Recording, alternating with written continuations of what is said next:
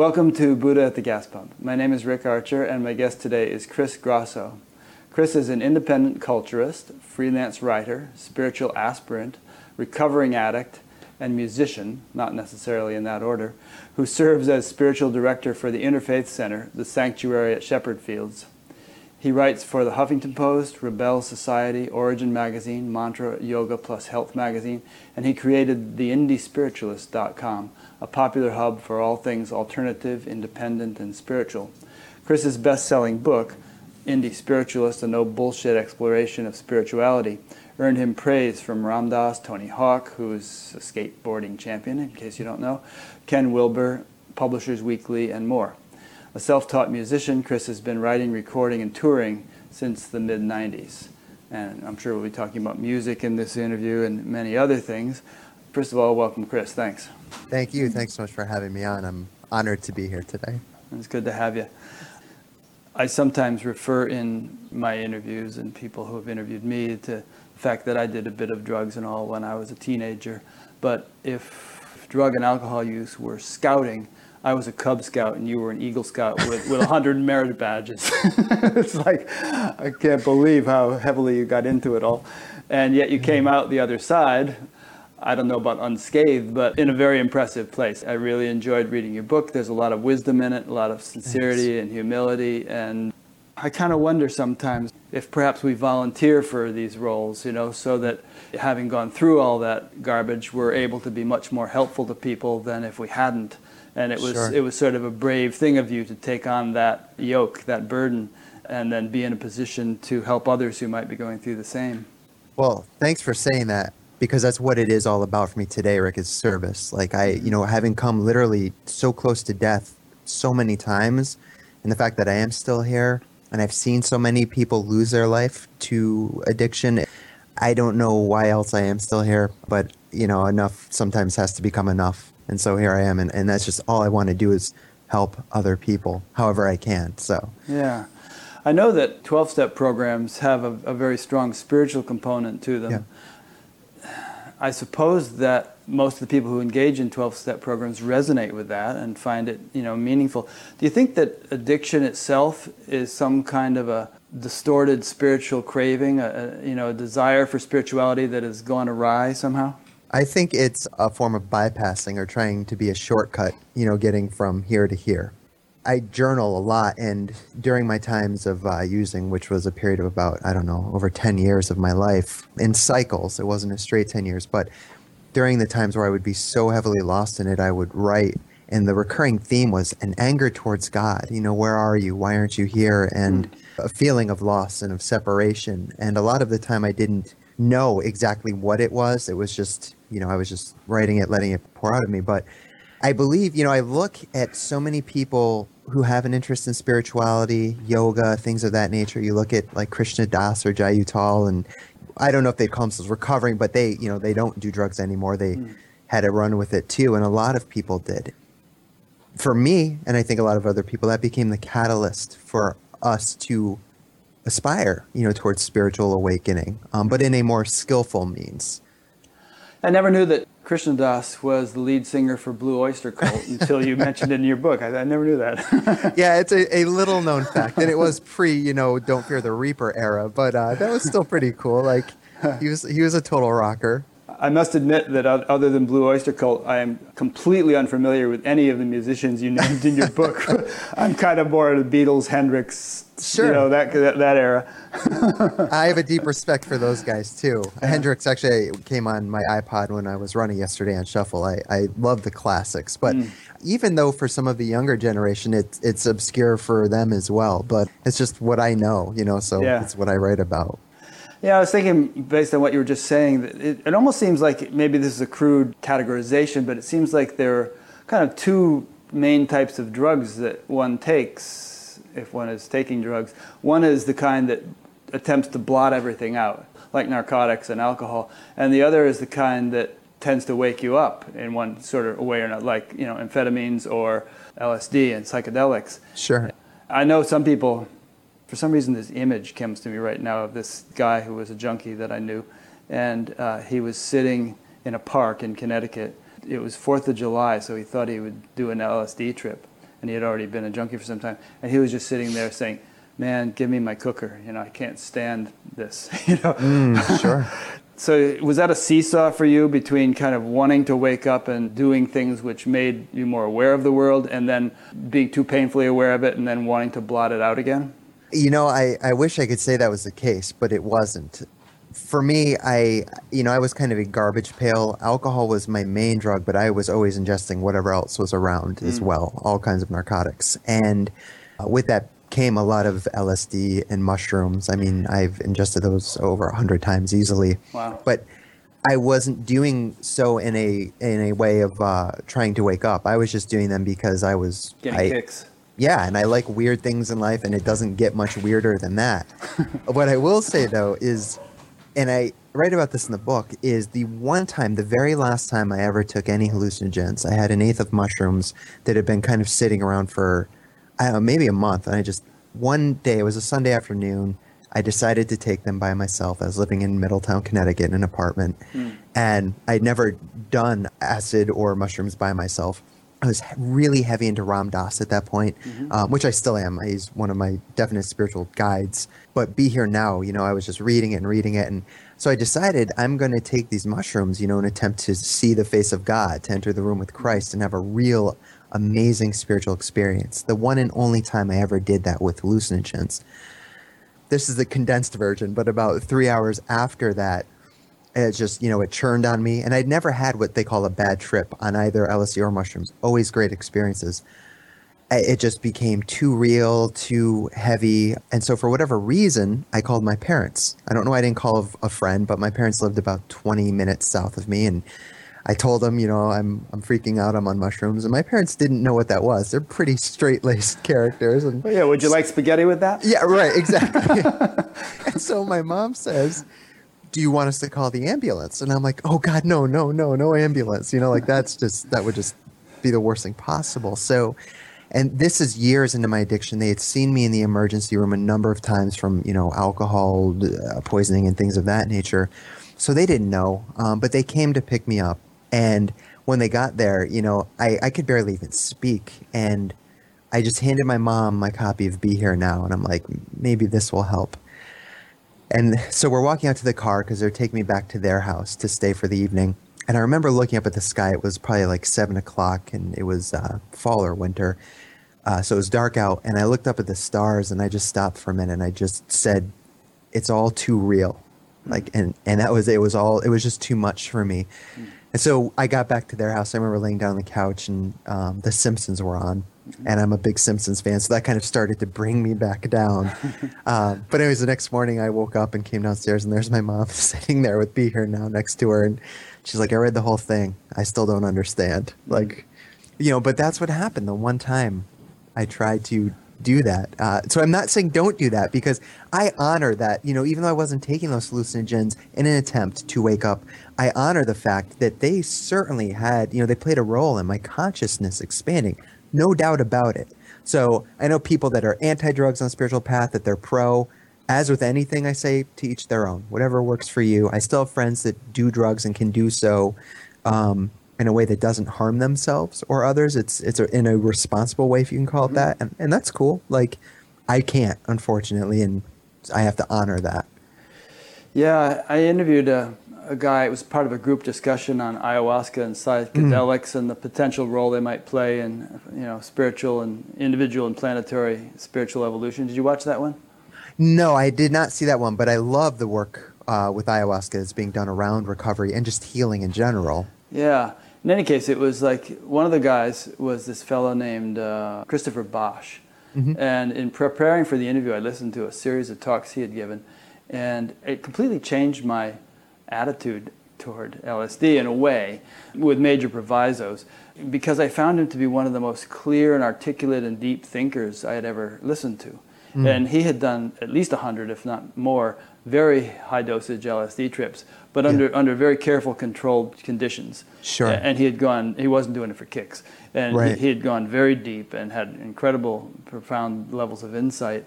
So never say never with regard to just about anything. But on the other hand, If I were advising some young person who was just kind of getting interested in spirituality, I think the last thing I would say to them is, well, go try LSD, because there's so many more safe. I think safety first is a really important motto in this whole spiritual field. So many more safe and, in the long run, speedy ways of fostering your evolution. Even though you get a quick kick in the pants from something like LSD. Sure. Quick kick in the pants is not necessarily the best way to start, but definitely can open your eyes.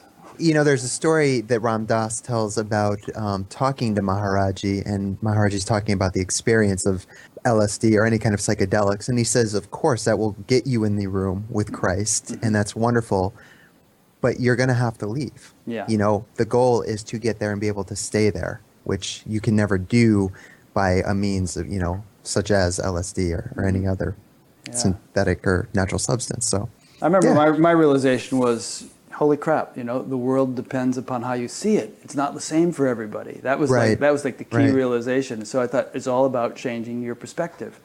And then I kind of screwed around for about a year, and then finally realized that screwing around wasn't the way to really change my perspective. But on from there, Right, sure. We live and learn, and that's what, it's all part of the path. It's part of our dharma, what we're living in the moment. So do the best we can to learn from it and move on.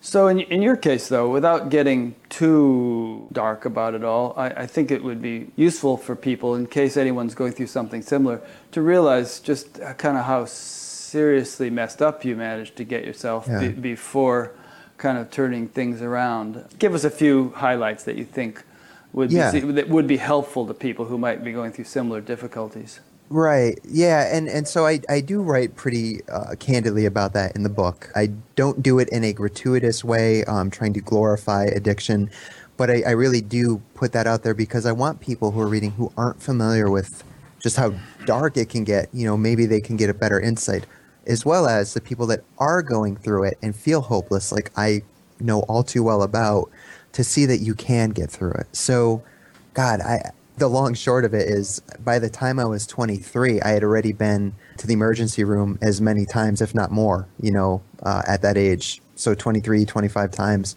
due to alcohol consumption and just the way I was living. There were a couple of suicide attempts in there. I mean, very minor, feeble ones, more cries for help. But still, the fact that I was willing to, even do that, and they landed me in psychiatric wards. Yeah, you were hacking away at your wrists on one of them. Yeah, and I still have the scars. I consciously decided to leave them here just as a reminder. Best case scenario, if I decide to pick up again, that's the best case scenario for me. So they're a reminder. But I was diagnosed with gout by the age of 23, which is basically an inflaming. It happens for me in my toe area. Some people get it in it's joints essentially. Mm-hmm. But it's due to poor kidney functioning from alcohol consumption, or for some people, usually people, if they're diagnosed with it, aren't diagnosed till 50 or 60, like it's from a lifelong journey of just drinking heavily, eating poorly. And I was, the doctors couldn't believe at 23, I was diagnosed with it. And that's just... Henry VIII had it. Right, exactly. Yeah. So, I mean... from being a glutton, I suppose. Yes, absolutely. I went into my first detox at the age of 24. I would say I became a full-on addict around 1920. I started experimenting at 16 or 17, which was actually late for where I was going to high school. A lot of people started earlier, but I was in the punk rock hardcore scene and very much involved in straight edge, which is a drug-free lifestyle. And then I just kind of got bored of that and wanted to experiment. So anyways, I crossed that line from experimenting to abuse to addiction around 1920, and it was at 24 that I was in my first detox, and then it went into a 28-day rehab program, and then that started a cycle where I would go through that. I would get clean for about a year, end up relapsing again, go into a detox, another rehab, get clean for about another year, and on, and with each relapse, things were just getting worse and worse. It was that's where the couple of suicide attempts came in, and the hopelessness just got deeper and deeper. And part of the problem was, during those times of recovery, I wasn't really doing the inner work that I needed to be doing. And I was attending like meditation groups, 12-step meetings. I was reading books from wonderful spiritual teachers, but I wasn't I wasn't willing to get vulnerable, and intimate with my pain and my heart and actually touch that. I was still scared. So I was basing my wellness on the material level. I would get the job back, the car, the girlfriend, the apartment, whatever. And that's all I needed. I was doing okay by society standards, but internally I was still a wreck and I wasn't working on that. So, the seeds were being planted, but I wasn't really doing the work to till that soil, to help them blossom. So, a couple of other just quick things that come to mind. There was one point. Before I forget to ask you, Yes, unless you want to talk about this a little later, it would seem that 12-step programs and all would be kind of making you do the inner work, and meditation is kind of an inner work sort of thing. Yeah. What was it that, maybe, unless we're getting ahead of your story, what was it when you finally started doing the inner work that was different than when you had not been doing it and yet had been going to 12-step programs and sitting in meditations? You're right. The foundation, like the 12 steps, they're the path, to freedom for an addict. It's not the only way, but it's one pretty tried and true way that's worked for a lot of people. So I don't want to sound like I'm advocating for anything over the other, because people find it in yoga and church, and that's wonderful. For me, I wasn't really working the steps, I was kind of talking the talk and doing a bit of work, but I wasn't really going inside. There is so much pain that was in there, and that some of it's still in there for sure, of what I had done, what I'd done to others, what I put my family through, what I allowed myself to go through. There was, and there's so much that I don't even know about from blackout drinking. A story is like a few years ago, my mom was telling me, and I had no idea, this happened probably 6 or 7 years ago, but a couple of years ago, my mom was telling me a story when I was at their house blackout drunk. I didn't know about this till that day she told me, but I was also on benzodiazepines. You mix those with alcohol, it's just a bad situation, which I'd done in the past. It can lead to death. And so my father had confiscated. Well, and what do those do for you? I was prescribed those for anxiety. They're basically, they just help calm you down. Though the catch-22 is I only had anxiety because of the amount I was drinking and the way I was living my life. So it was a vicious cycle. Yeah. But you mix those with alcohol and it expedites that situation immensely. So my dad had confiscated them, and I guess I'd taken a large knife, a kitchen knife, out of their drawer, and I went out into the driveway and I held it to my throat, threatening to kill myself if they didn't give me the pills back, which of course he did. And then I just took off, and they found me a few hours later sitting on a grassy knoll, just out of my mind, and I went to the emergency room, and that's another story. So you were the one who shot Kennedy. Yeah, exactly. Right. I mean, for all I know. From the grassy knoll. Right. Yes. But I mean, these are the kinds of things that are, so when my mom told me that, it just, my whole body got, sick and twisted up, and she didn't share that with me in a way that she wanted me to feel that way. We sometimes talk about these things as our own kind of healing process and letting them out. Yeah. But my goodness, like what my body started to go through hearing this, and I just knowing that those kinds of things happen in my life, and I had no idea they happened. So these are things that I was very scared to work through, this kind of pain. It's not an easy pain to sit with. Yeah. So that was my problem. That's what kept me in this cycle. And I don't know really why now. I guess for lack of, more insightful answer, enough had just become enough. I just didn't want to keep going through that cycle. The fact that I had not died, or I am not dead at this point, I have to believe there's a reason for that, especially when I've seen so many amazing people lose their life to this disease and who have gone through significantly less than I have. My last time, about a little over 3 years ago, my last relapse, I woke up in a jail cell from a blackout drunk. I had no idea how I'd gotten there. The long short of that is I was pulled over 45 minutes from where I was living at the time. I was doing 108 miles an hour. I blew a .33. I mean, I was completely out of my mind. Explain what that means, a .33. Oh, I'm sorry. So the legal limit, that's a blood alcohol content. So the legal limit in Connecticut, and it's pretty similar throughout the U.S., is a .08. And that's basically like a beer, if that. And it's hard for me to talk about that because I have a lot of shame. So you were 4 times over the legal limit. Yes. Yeah. I mean, I was blackout drinking and driving 108 miles an hour. Like, jeez. The fact that I did not kill anyone else, that's not easy for me to sit with, that my life had gotten to that point. I'm certainly ashamed of that kind of behavior. But, that's something that happened in the past. And talk about a wake-up call. Literally waking up in that jail cell. And it wasn't the first time that I'd woken up in a jail cell from a blackout, but it is the first time that had happened. My hope was just gone. I ended up losing my job. I was in detox, and I missed my brother's wedding where I was supposed to be the best man. It was just, I was ready to die. It was just horrible. But I went to New Jersey. They sent me out of state to another, like probably my 5th or 6th rehab. And what changed for me there was about 2 weeks in, actually was introduced to the book Finding Freedom by Jarvis J. Masters. I'd heard of him. Pema Chodron talks about him often in her talks, but I'd never read his book. And the clinical director there gave me the book, and a story about a man on death row in San Quentin who's still there. And he found redemption and took his bodhisattva vows and now practices a life of non-harming. And he's there. By the way, he's a completely innocent person on death row. He was sentenced to jail for a crime he committed, but he was accused of sharpening a spear used to kill a guard. So anyways, California is finally reopening that trial, which is wonderful. And I just like to mention that because it pains me that this man is there, wrongfully imprisoned, as so many people are in the world, not just the U.S. But anyways, I read that story. It really helped me kind of kick my own ass, like pull myself up off the pity pot and realize, wow, here's this guy that's able to find hope and redemption in the most desolate place almost in the world, probably. And here I am in a comparatively cushy rehab. Who am I to really sulk about that? My life was not great at the time, but in comparison, that's just what I needed to hear. And here I am over 3 years later. One thought that I kept having in reading your book is that it amazes me that one can marinate the brain in so much alcohol and other poisons and yet be as intelligent and articulate as you are. It's like, yay, God, for giving us such an organ that is so tolerant of abuse and yet still highly functional after stopping that abuse. So yeah. I just appreciate the fact that there's a lot of forgiveness in that, Oh, so much. I mean, my whole body, not just the brain, but my kidneys, my liver. I mean, I used to, they would throb in pain.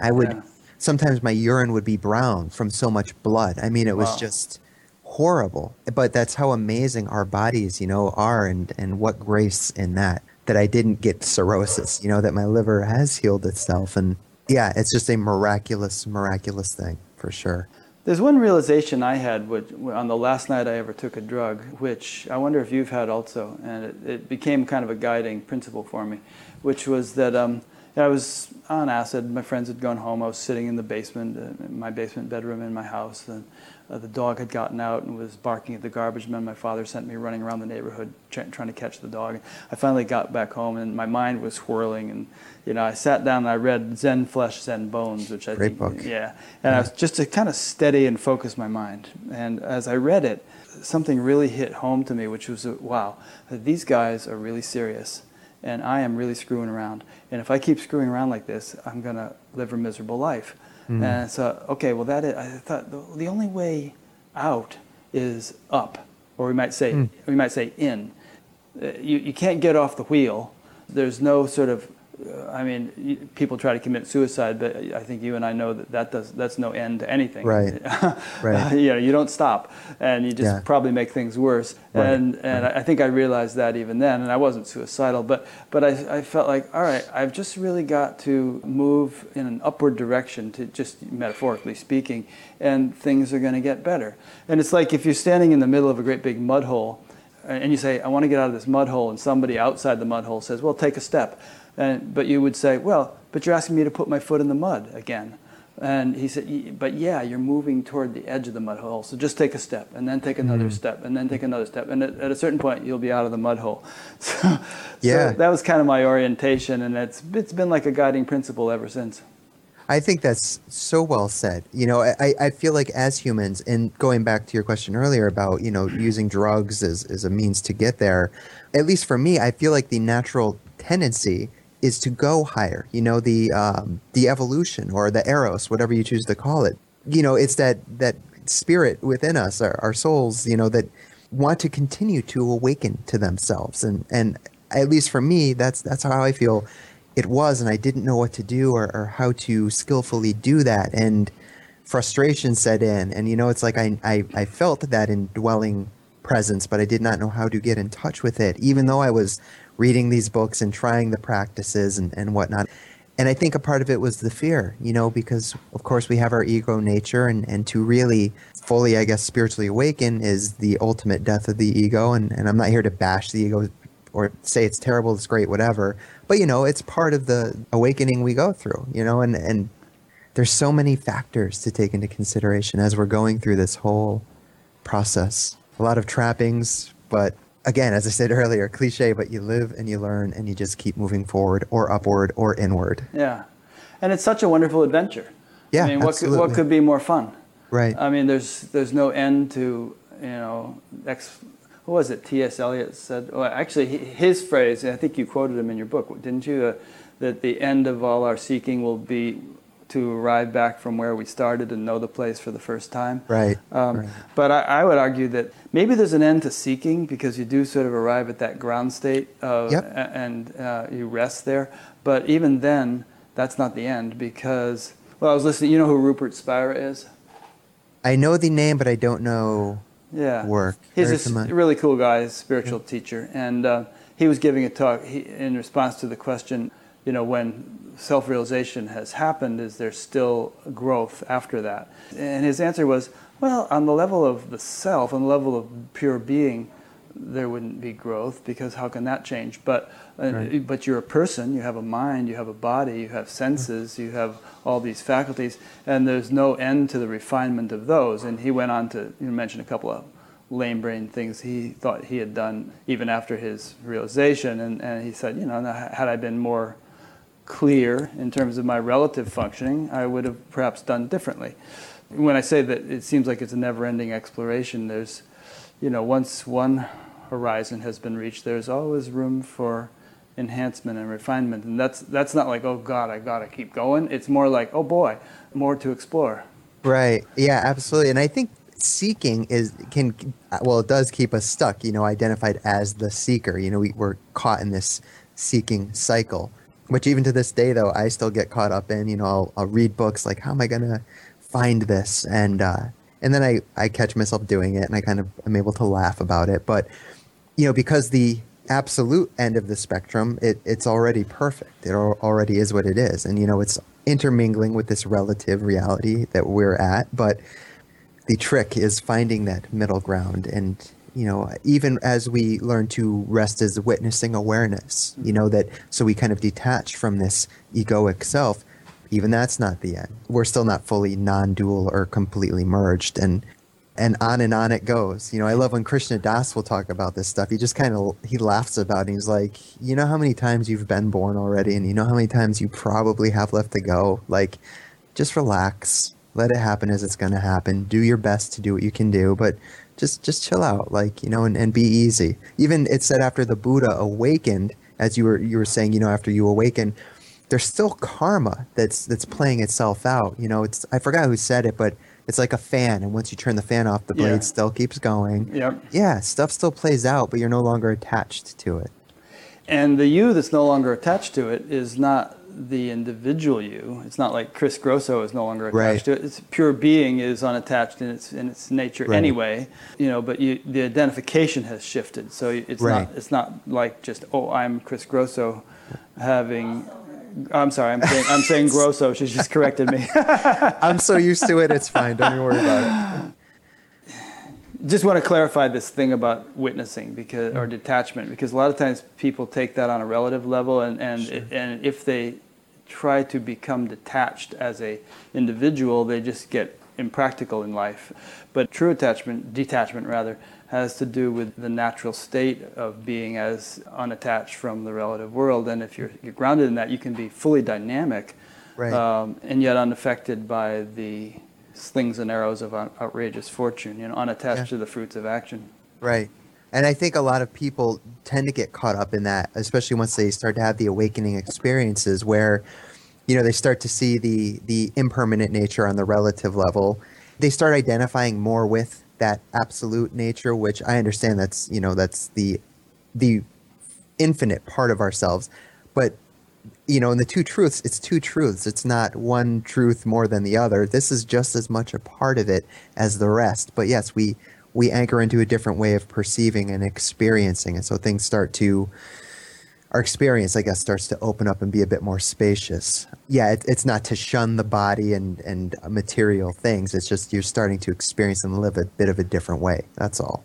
All along you thought you were just a wave. Now you realize you're the ocean, but you're also the wave. Exactly. Yeah, and the ocean.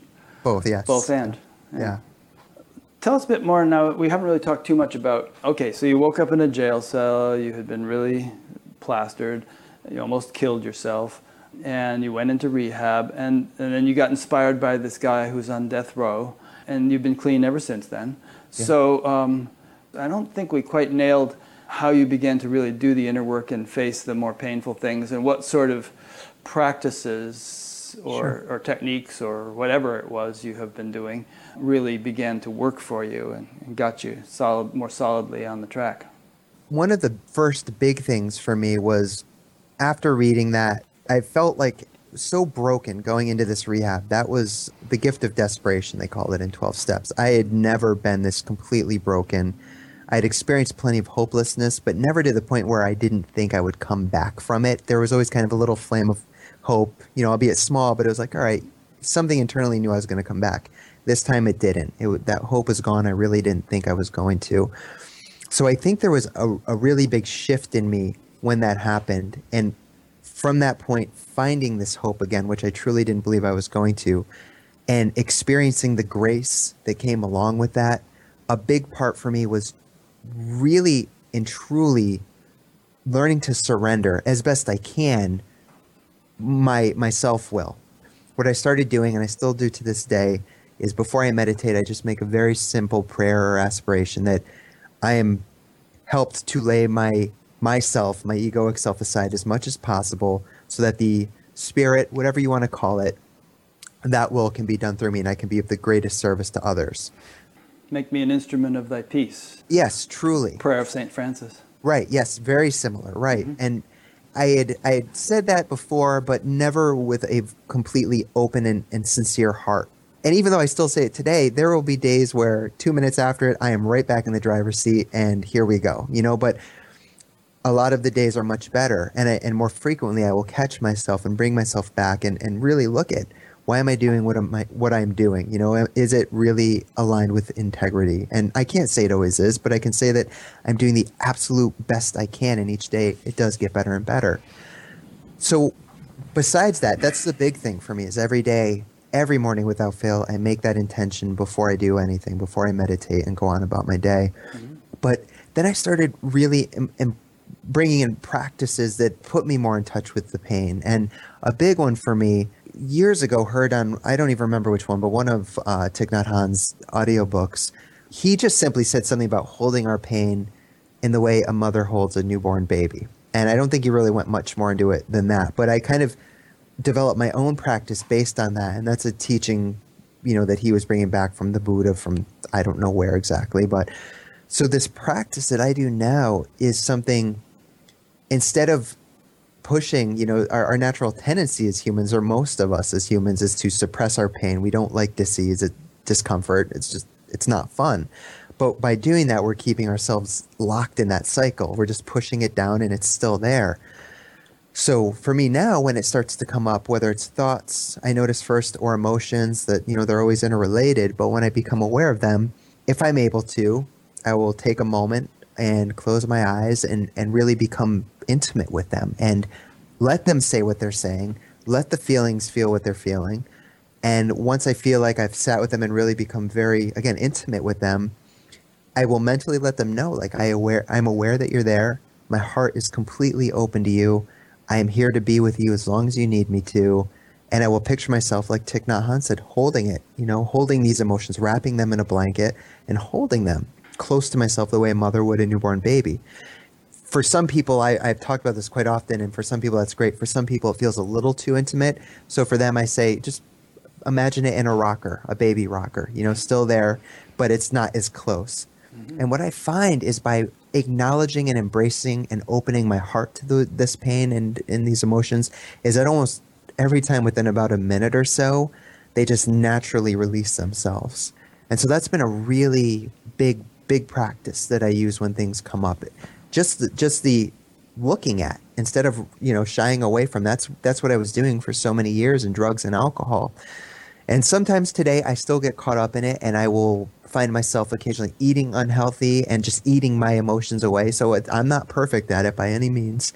But again, it gets better with each passing day. It's a work in progress. But that's the big practice. But then bringing other things in, like loving kindness meditations, and just truly trying to better myself as much as I can for the betterment of other people, trying to be as selfless as possible, karma yoga, things of that nature. So that's great.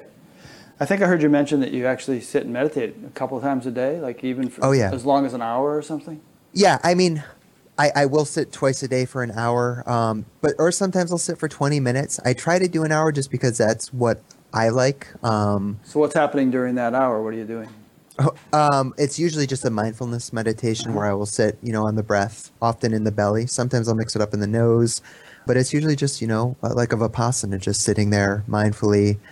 And sometimes it'll be an hour of just thinking, or sometimes it'll be an hour where I will come back and I will, I've gone to that almost causal realm, where it's just gone. But it doesn't matter, I'm not doing it for the experience. I'm doing it to just continually get more in touch with the moment and what's happening. And that's the formal meditation. But I believe, once we are anchored into our practice, the meditation just doesn't just happen on the cushions. It comes with us throughout our day, all day. And that's the beautiful thing. It helps us to act more skillfully and not always live from a place of reaction, but rather a more conscious response to situations. So that in and of itself, I think the practice of meditation is worth it, let alone, though, opening our hearts and minds learning to open our hearts and minds in a more full way to other beings. Yeah, that's great. And I think one thing you just said is important, which is that if a person sits in meditation with the attitude of, I'm sitting here to have a good experience, they're going to end up half the time disappointed and maybe more than half, and really being very manipulative about it, because you're kind of looking for something, you're trying for something, you're resenting something, and so on.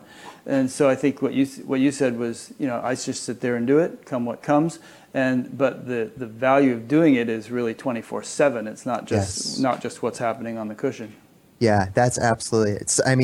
Sometimes I will have, or anyone will have, very blissed out, wonderful experiences, and that's great. But then they get attached to that. They want more and more. Yeah. And then sometimes there will be the very difficult experiences. There are still plenty of times where a lot of that wreckage of my past will come up as I'm sitting, and it's not just the thoughts, but the accompanying, physical discomfort, the sadness, the anxiety, and it's not fun.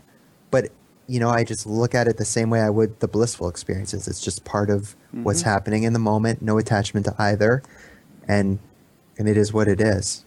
Yeah, and we'd all rather have the blissful experiences of course. than the difficult experiences. Of course. That's only human, but it's just to kind of hammer home this understanding that if you're trying for particular experiences in meditation and trying to exclude others, and then there's too much individual interference if that's the way you're going about it. Yeah. And it's not going to be as fruitful as if you're just sort of innocent, like you said, come what comes. Yeah, absolutely. We just stay no matter what. Pema Chodron talks about that, just stay, stay, no matter what, just stay. And that's not always the easiest. And there have been times where I haven't been able to stay. I will have the intention of sitting for 40 minutes and 20 minutes goes by and I can't. It's rare, and in the beginning that happened more frequently. And today it still happens occasionally, but not very often. But again, you do your best and you stick with it. Well, I've been meditating for a long time, and I have the same experience even now, which is that sometimes it's just like, is the time up? I want. Sure. But what I find that sometimes if I'm in that kind of mode is that if I just ease up a bit, just relax. You don't have to get up and leave. Maybe just lean back and just be a little bit more comfortable physically. Yeah. Or just kind of, whatever the nature of your practice is, just kind of stop altogether for half a minute and just kind of let the mind and body settle, and then pick it up in a more gentle way. Sure. Then it can shift the whole thing a little bit. Yeah, very well said. Yeah. And that's usually similar to what I will do when that happens. It is rare. Because straining can kind of creep in without you even knowing it. You can end up sitting there just kind of Yeah. Yeah. Yeah. You start out in a relaxed space and then you'll catch yourself the tightened face, the muscles, the shoulders are tightened and without you even becoming aware of it as it's happening. It's it's a process. Yeah. And maybe there are some practices which prescribe that, but in kind of the way I've always gone about it, straining is counterindicated. It's actually going to interfere. You were mentioning earlier something about nature and the kind of the natural tendency to want to evolve and so on and so forth. Yeah. And I think that meditation is a way of harnessing that natural tendency. Yes. And at least in the practices I'm familiar with, undue effort, strain, only gets in the way of what nature is trying to do. Right. Yeah. It's kind of like, you've probably heard this analogy, like somebody's on a train and he's carrying his suitcase. And someone says, "Why are you holding your suitcase?" And he says, "Well, I want to make sure it gets to the destination." and they say, "Well, the train will carry it. Just put it down, just relax." Yeah. Yeah. Great. And that's it. That's exactly it. But again, we're so conditioned to want to, be in control. It's part of our nature. And it's very, very tricky sometimes, all the time almost, to really begin to relinquish that and let go. And that's what I was saying, like that big thing that happened 3 years ago where it was just that breaking point in my life where I was able for the first time to really start to let go, like wholeheartedly start to let go. So that's for me made the world of difference. That's interesting. Let's dwell on that a little bit more. There's a point you've read the Bhagavad Gita. I know you mentioned it in your book.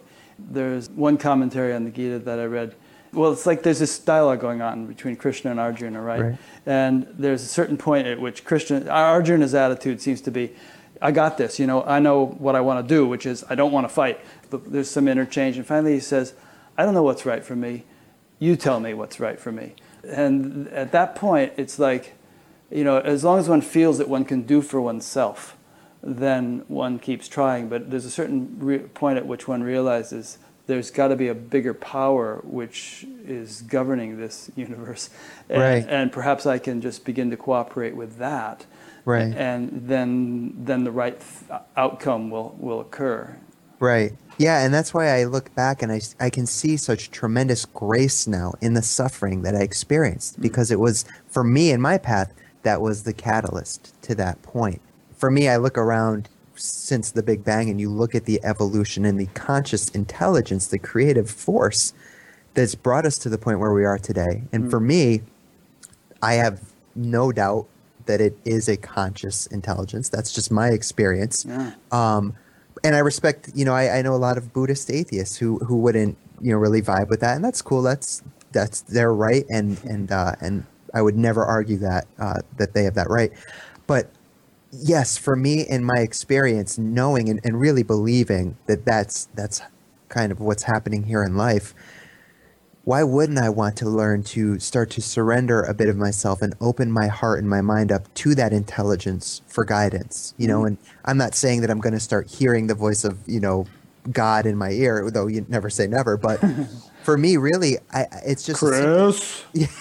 Chris Grosso. Yeah, I might actually check myself back in if that ever happened. But like our hearts, we tune in there, and there's our inner being is really a wonderful guiding force. I think when we're quieted, we can really tune in and our hearts resonate. There's a good feeling there in our heart center when things are, when we're in alignment with what we should be doing. And I know, at least for me, like I feel off in my gut. I really do when I'm doing things that aren't in alignment with what I should be doing. So a lot of people will judge me like on the tattoos or the music I listen to, spiritual people even, and say it's not spiritual, but I don't have that feeling in my gut that I should not be getting tattoos or listening to certain kinds of music. If for any reason that ever did happen, then I would honor that, but I'm in tune to what my inner guidance is telling me. So that's what I'm going to roll with.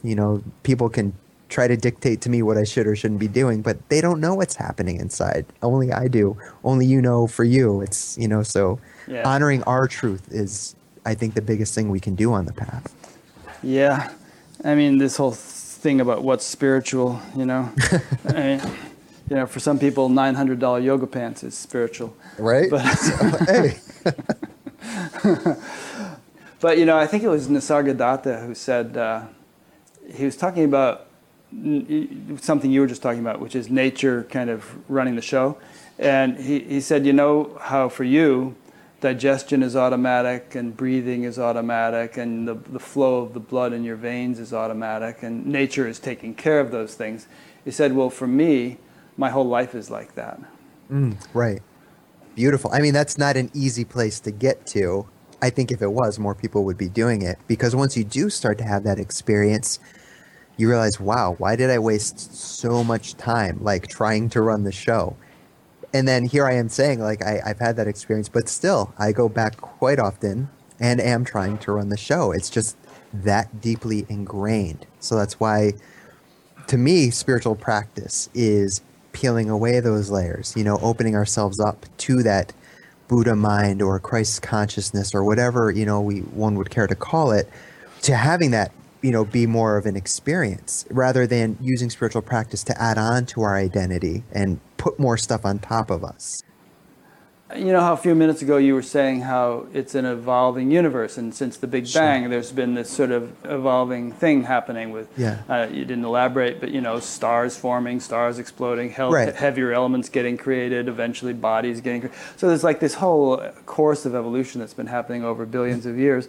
And, you know, if you buy into the metaphysics, you know, we as individual souls have been coming along for however many lifetimes, and so we're a work in progress, you know. And if you feel like you're at a certain point where you're still seesawing between trying to be in control and relinquishing control and so on, that's just the stage you're at, or we're at. And so, you know, you kind of have to be easy on yourself and you know, realize that I'm sure you feel like you're better off than you were 3 years ago, and 3 years from now you'll probably be better off than you are now. Hope so. I've always felt that way over the years. It's like if I could jump suddenly from where I am now to where I was 10 years ago, I'm sure I'd experience quite an unpleasant contrast, and hopefully going forward the same. So it's like you just have to sort of take it easy, take it as it comes, and just, you know, there's all this talk about being in the now. I don't think being in the now means not realizing that there could be an even better future. It just means enjoying and accepting life as it is now, not passing over the now for some glorious future, enjoying it now, but, you know, fully open to the possibility that the future may be more glorious. Yeah, and I really appreciate what you said about being easy on ourselves in this process, because that's something I fell into early on. You know, I wasn't coming to a place of still mind when I was meditating, or I had these negative feelings coming up, all the things I thought weren't supposed to be spiritual. And so I would really like come down on myself, like, you're not spiritual, like you're not having these experiences. I was really hard on myself. And so that's such an important point you made, and something I try to tell people that are new to the path is, first and foremost, work on cultivating compassion for yourself in the process. It's not easy, but that in and of itself is one of the greatest things we can do, because as we do that, then we can share that with other people. Such an important thing. You know that phrase, beginner's mind, that they say? Is that my beginner's mind? Yeah. I used to, when I first heard that phrase, I thought it had to do with a beginner whose mind might be, you know, scattered all over the place. But I've heard it used in other contexts since then by people whom I consider to be very advanced spiritually, and who say that, you know, relative to someone, we're all beginners, you know, and like Adyashanti, he says, I always have the attitude that I'm just a beginner. And, you know, he's a pretty advanced guy. So I think that's a healthy attitude. It's because it keeps one humble. For one thing, you don't think, oh, I am just so cosmic, I'm just, you know. And it also keeps you on your toes, because anybody can screw up. Right. And I've always taken a part of that to mean, like, as we have that beginner's mind, we are still open. You know, because the moment we think we have it all figured out, you'll often hear people say, well, that's the moment you're the farthest away from the truth. And I believe that's absolutely true. You know, because who has it all figured out? Right.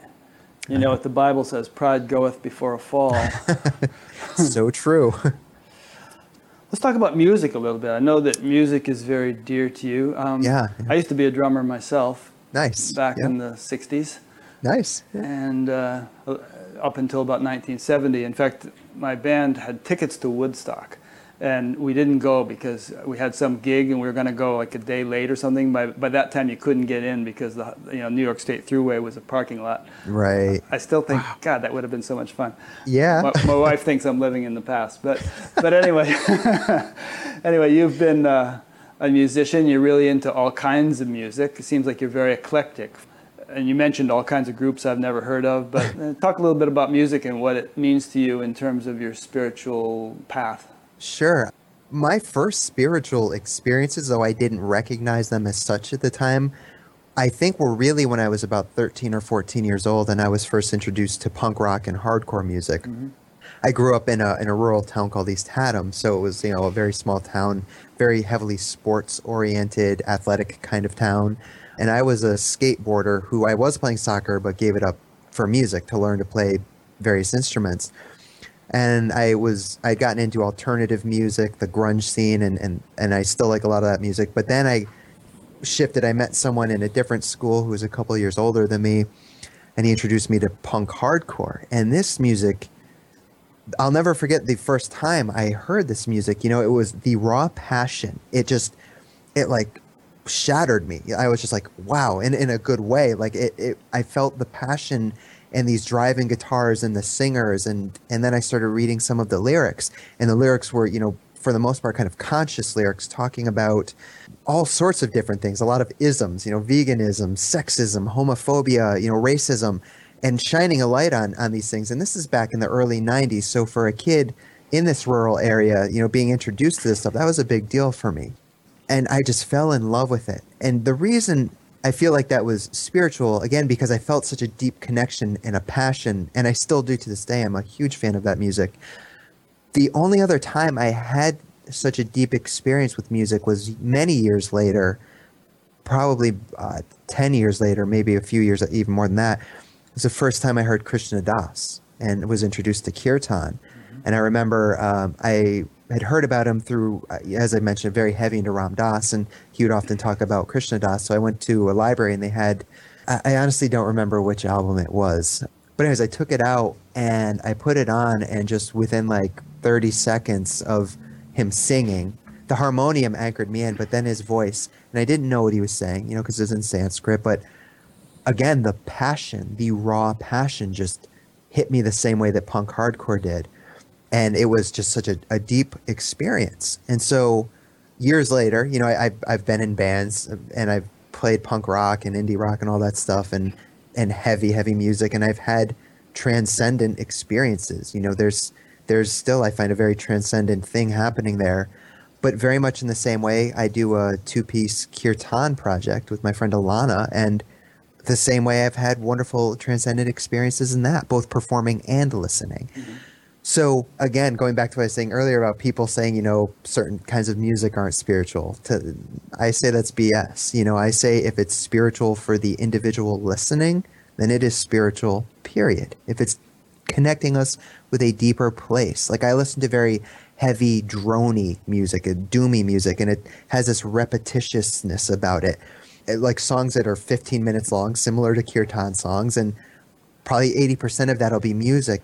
I remember there were times before I was into spirituality where I'd be driving about 40 minutes. I was going part-time to college, and I'd put these albums on, and I would just lose myself in the music. And it wasn't mindless driving, where we'll go somewhere and we'll be like, wow, I don't remember driving here. It was literally, I was just lost in this music and in this experience, and that's spiritual to me. So I find... And not just, I'm only talking about those two kinds of music, but I appreciate, folk and jazz and all sorts of different things that anytime I feel that they connect with me on a heart level, which is pretty much any music I listen to, because that's why I listen to it, it's a very spiritual thing. Do you ever get into classical at all? Oh, yeah, sure. The more traditional like Mozart and Beethoven, but absolutely, for sure. Yeah, boy, lie down with a good pair of headphones and listen to Beethoven's Fifth Symphony. Yes. It's like, whew, yes, unbelievable. Absolutely. Yeah, very deep stuff, for sure. And as you probably know, in the Indian tradition, music is considered to be a spiritual tool, a spiritual path. And there's a whole science to the vibratory nature of sound and how certain sounds resonate with our physiology in different ways to produce different effects and so on. There are all kinds of healing modalities that involve sounds. Right. And even a mantra is a sound. It might be just on the mental level, but thoughts are a subtler aspect of the sense of hearing. So it's a sound. And using it in a certain way, you can use sound as a vehicle for transcending. Yes, absolutely. Yeah. Like they teach in TM. Yeah. Using that as the bringing you down to that boundless potential energy, that sound that anchors you. Yeah. Yeah. I remember the first time I ever heard Sgt. Pepper's Lonely Hearts Club Band lying on the floor. There were some chemicals involved, but boy, really took me to a deep place. Yeah, and that's the beautiful thing is music, no matter what, can do that. And I remember even talking to Krishna Das, interviewing him a few years ago and asking, and same deal, Beatles were very big for him. Lama Surya Das, I've talked to him, Beatles. The Beatles are a recurring theme, but, it is the Hendrix and, there was so much happening. That was such an important time for music. You look at what's happening in the world. It was huge. So, yeah, and it's still to this day, I feel, is extremely relevant. Bob Dylan's lyrics, though written back then, I think are just as applicable in many scenarios today as they were then. It's timely and timeless. So yeah, I would say because music has this kind of impact and influence, in a way, perhaps without even knowing it, musicians are like spiritual teachers, they're spiritual leaders, and filmmakers are too. I mean, I know you're into movies, and there's so many films that have a major impact on the culture. Yeah. And it's like the filmmaker is just serving as a sort of a conduit for some kind of knowledge to be popularized or familiarized in the culture. Yeah, absolutely. And I think that's great. Like music and movies, again, hugely spiritual, even some TV shows. But I am a big fan of the aesthetic appeal. And I know I just mentioned Lama Surya Das, but I remember this was, 4 years ago maybe, I went up to where he lives up in Massachusetts to interview him. And one of the first things I remember is, his assistant let me in and I was sitting on his couch. He was in the other room finishing something. And what I remember seeing was next to his TV, a huge stack of DVDs, and not just, I'm not talking spiritual, he had all sorts of stuff. And I was like, cool, this is great to see that, a big spiritual teacher, that just watches normal stuff, and it doesn't have to always be spiritual. Entertainment is great. Entertainment is fun.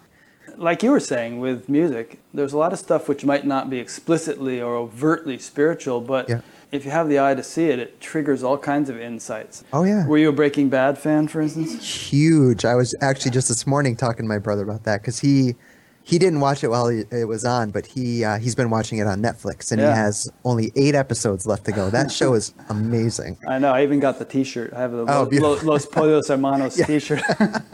Oh, Gus.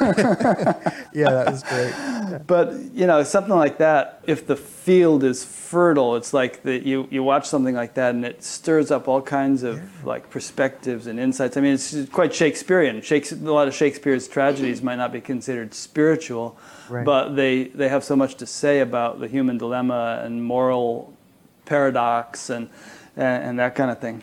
Oh, absolutely. And I love finding that, like movies like The Matrix, there's the obvious relation, or Star Wars, there's pretty obvious spiritual correlations, but things like Breaking Bad, or I'm into the show The Leftovers right now. I'm loving the show. It's on HBO, and I mean, that is a bit more has the religious undertones, but seeing these incredible things, but like you said, having the mind to see the correlations and help open you up to other possibilities. It's everything in life, not just people. I really believe it all can be a teacher if we are open to it. So yeah, the lady I interviewed last week, Sally Kempton, is her. She's great. Kashmir Shaivism, and Tantra.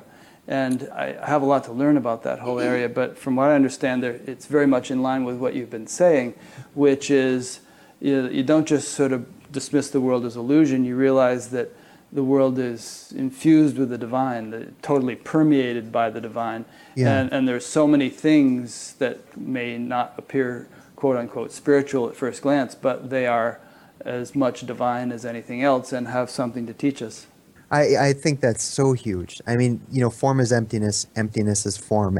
So the form arises from the emptiness, and the form is also, emptiness itself. There's something called panentheism, where it is God is in all things are in God. Like that's what resonates to me. Like, yeah, me too. Seeing everything as an ornament of spirit, literally, like everything.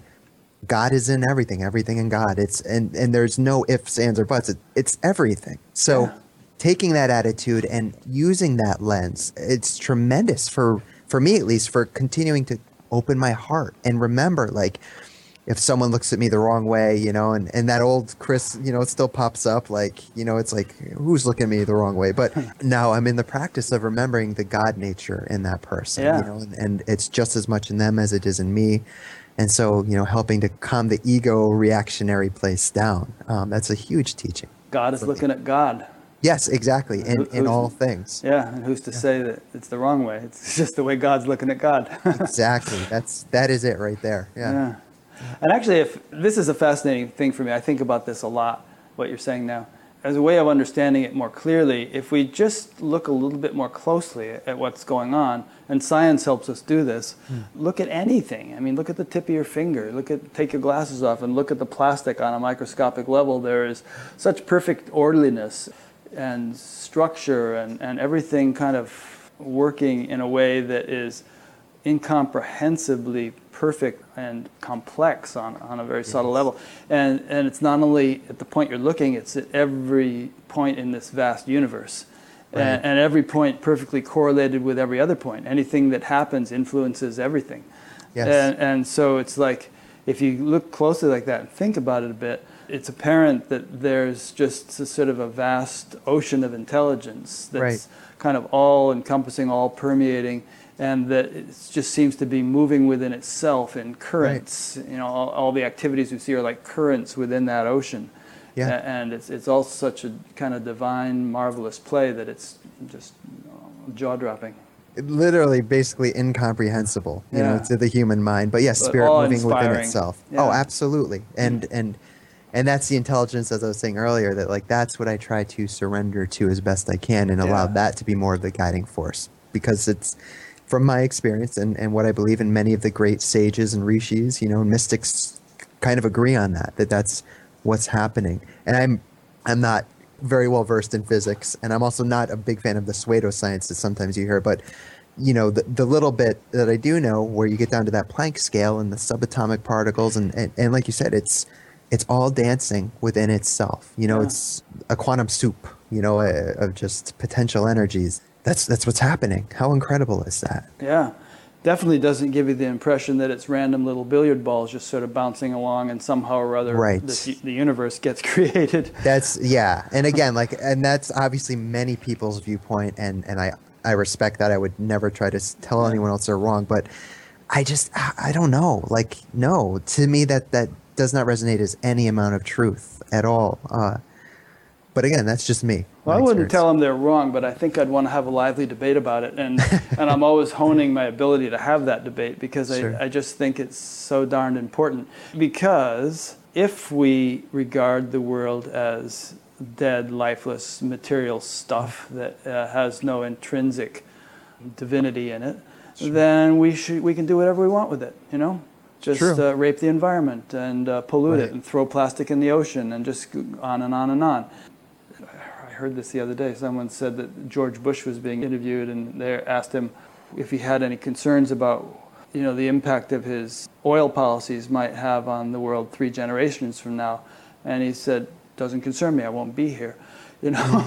So if we actually see the world as divine and literally see it that way, not just philosophically, but if it becomes to whatever degree our actual living experience, then how can you harm it?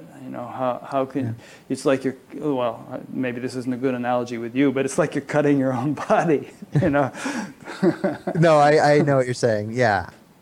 And you're right. I don't even know what to say, but yes, I hear what you're saying.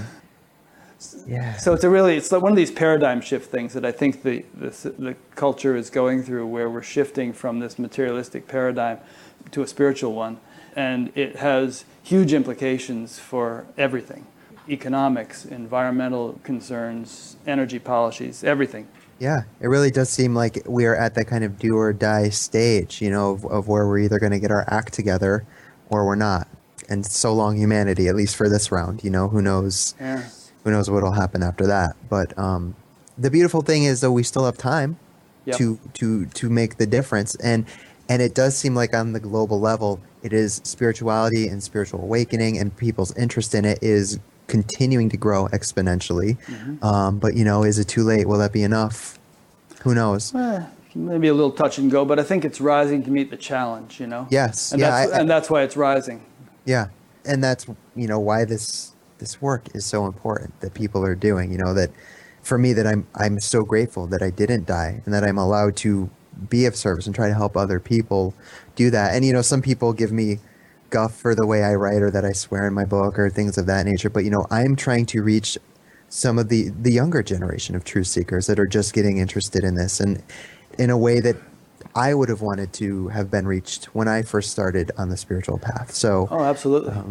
that's where my dharma lies, and that's why I take the approach I take. Because especially this new generation coming up, it kind of lies in their hands right now. So Yeah. Yeah, I have this good friend whose daughter I taught to meditate many years ago. Unfortunately, she was killed in a car accident, but her mother and I, this friend of mine, have stayed in touch over the years. And she has a grandson now who's a very bright kid. He has an IQ of 140, and he's just totally destroying himself. And I just drugs and alcohol and just crazy behavior, and can't hold a job and all that. And I told her about this interview I'm going to do with you, and I told her I'm going to send her your book when we're done. She's going to watch the interview and pass it on to him. But it's like we all have our role to play, and I think the role you're playing is critical for a surprisingly large percentage of the population, Yeah, well, I mean, that's been the thing that's warmed my heart the most is that, and that's a big part of who I wrote this book to, are those people that are still struggling. Like I said, it's not specifically just a recovery book. It talks a lot about spirituality in general, but that, my experience is so heavily rooted in addiction. So to receive letters, not just from people struggling, but I've received a lot of emails and such from family members, that didn't understand what was going on. So to even be able to be of service to them and help shine a bit of a light on what maybe their son or daughter or niece or nephew is going through is wonderful. But then there's still the tragic stories. I did my first book signing here in town before the book came out, and I met a really lovely older woman who was a friend of my mother's, and her son was struggling with addiction. And so she came up, and I had a really lovely conversation with her afterwards, and she told me a bit about her son. And so I wrote my info down in the book and said, I'd be happy to talk to him and just let him know. So she, from what I believe, she must have given him the book, and time went by. And unfortunately, it was a month, if that later, my mom let me know that her husband found him dead in their bathroom from an overdose with the needle still in his arm. Wow. So that's just the reality of what's happening, is that there's always hope, but it's not always, it's not Hollywood. It's not always a beautiful, positive outcome. People die. They do. And these are not throwaway people either. I mean, no, there is no all. such thing as a throwaway person, but as you are a testament to, there's a lot of people who are, lying in alleys and sitting in rehab centers and, who are just brilliant spiritual Absolutely. People who are just kind of in a rut. Yes. Oh, yeah. And everyone deserves to be helped out of that rut. Yes. I mean, some of the most beautiful people I've ever met, not just in rehab or detox, but when I go back in and speak now at detoxes or rehabs, and I get to chat with these people that are still struggling, and I almost wish they could, and that's part of what I learned to do, was hold on to that. When you get to that place, you're very vulnerable and very raw because you're so broken. And that's a place that I've stayed in touch with, as we've kind of already said, and that's been a big difference in my spiritual path.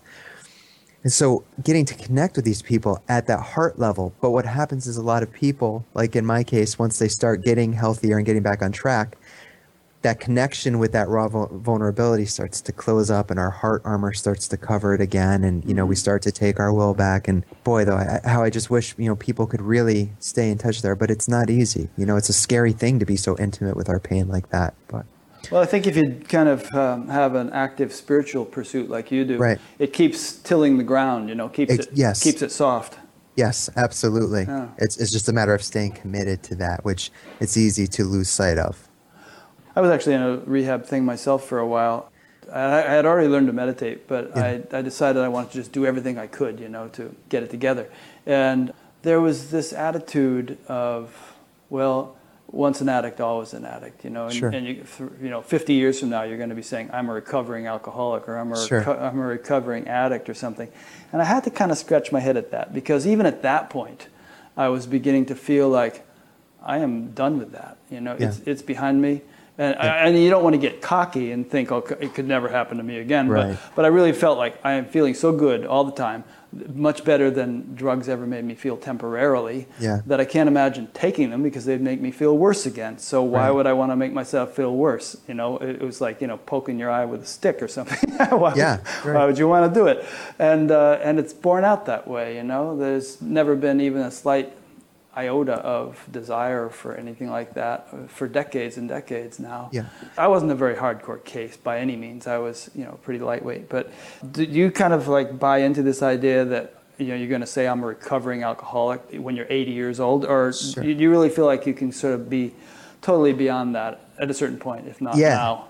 This is a tricky topic, and one I was actually writing about yesterday. So it's very timely that you bring it up. The disease of addiction is a very real disease. I have known people that have been sober for over 20 years and they go back out and they think, you know, I've got it licked. They have one beer and then a month later, they're losing everything. You know, like it's a very real thing. Once you cross the line from abuse to addiction, you just can't safely use again. You know, that's a scientific fact. American Medical Association recognizes it as a disease. It is what it is. The problem, I think, is that, you know, I still go to some meetings, 12-step meetings. And when I do, out of respect, if I speak, identify myself as a recovering alcoholic or addict, depending on what fellowship I go to. But I do it just out of respect for the fellowship. I think part of the problem is, and Caroline Myss talks about woundology. I love that, you know, because she says we get so wrapped up in these identities of our hurt and our pain. And that's just not addicts, but people in general that have suffered various traumas, incest, rape. And that's not to make light of any of these things because they are extremely serious. But when we get completely wrapped up in this identity and then, you know, we start to get that sympathy from others and support, which is a very good thing. We need that. But we can kind of then get locked into this becoming comfortable with our discomfort in a way because we have these new identities and it's comfortable to own these identities. It's, you know, there's familiarity or comfort in familiarity. And that stunts our healing process, you know, because we get locked into this identity. If we really healed ourselves, then the identity would be gone. We're not holding on to it anymore. So there was a great movie or documentary called The Anonymous People that was recently released. And I believe it's still streaming on Netflix. Greg Williams, actually from here in Connecticut, did it. And he talks about the problem, not only one of us, of people in recovery, you know, hiding anonymously, you know, behind that, but the label, I am an addict, I am an alcoholic. As I said earlier, it's tricky, you know, because I do recognize that that's something I will live with. Trust me, I've tried time and again to go back to that way, you know, replacing one thing for other. Oh, I'll just do marijuana, you know, I'll just smoke pot, or, you know, I'll just do pills instead of drinking. Every single time it's inevitably led me back. And every time it gets worse. It's a snowball effect. So I honor that I have the disease of addiction. And I have to do what I have to do to maintain that, which for me, it's an integral recovery. I do go to some meetings still. I go running. That's a big part of it. I meditate. You know, I'm active with other people in various, you know, Sangha settings, things of that nature. So that's how it is for me. I don't define myself, however, as a recovering addict. It is part of my life, but I'm not going to get wrapped up in that identity. Just as I don't want to get wrapped up in the identity of a spiritual person. It's just another label. It's just another identity. You know, we're placing these things in and putting ourselves into boxes. And I'm not saying don't label yourself, do whatever you're going to do. But I just try to live life in the awareness of these various aspects of myself and my interests, but not attached to that identity anymore. Things I appreciate and things that are important to me and I'm passionate about, but they're just things. Yeah. You're a musician. You're a skateboarder. Exactly. You know, you're a husband and a father. You're this, you're that. And so, you know, that's one cross you had to bear, and it was a big one. But it's obviously it doesn't define your whole identity. Right. These are all roles I play, and I'm very happy to play them. You know, the father and the husband and skateboarder, all of it. Like they're all things that I am passionate about, but they're roles. You know, so instead of identifying, being stuck in that role as they're happening, I do my best to come from that place of loving, witnessing awareness. You know, that's aware of what's happening, and I fail at it often. You know, I do still buy into that role, and I will, you know, be caught up in that.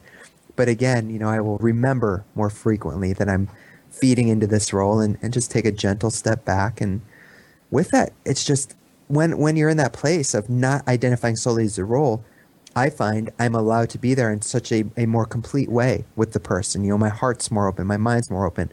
I'm there. You know, I'm not stuck in the role that makes me see through that lens. But again, I'm not saying that that's always the case, because I don't want to give people the wrong idea. You know, I still play the roles and I get caught up in them. And as with everything, I keep coming back to this. I don't mean to keep repeating myself, but practice, you know, just continue to do the best I can. So how do you support yourself? You mentioned that you're the spiritual director of the sanctuary at Shepherd Fields. Is that like your main? No, I do by writing. I live a very modest life. That's a volunteer thing, which I'm actually, as I was saying before we started, I'm moving next month up to Ottawa. Yeah, Ottawa. So I will be leaving that wonderful group behind. But for 3 years, I've been honored to be on that board there. But really, it's writing, workshops, you know, those kinds of things. So like if you write for one of these magazines or the Huffington Post or all these other things, you get paid something for it? Not all of them. Some of them you do, but not all of them. Your book had some royalties, obviously. Yeah.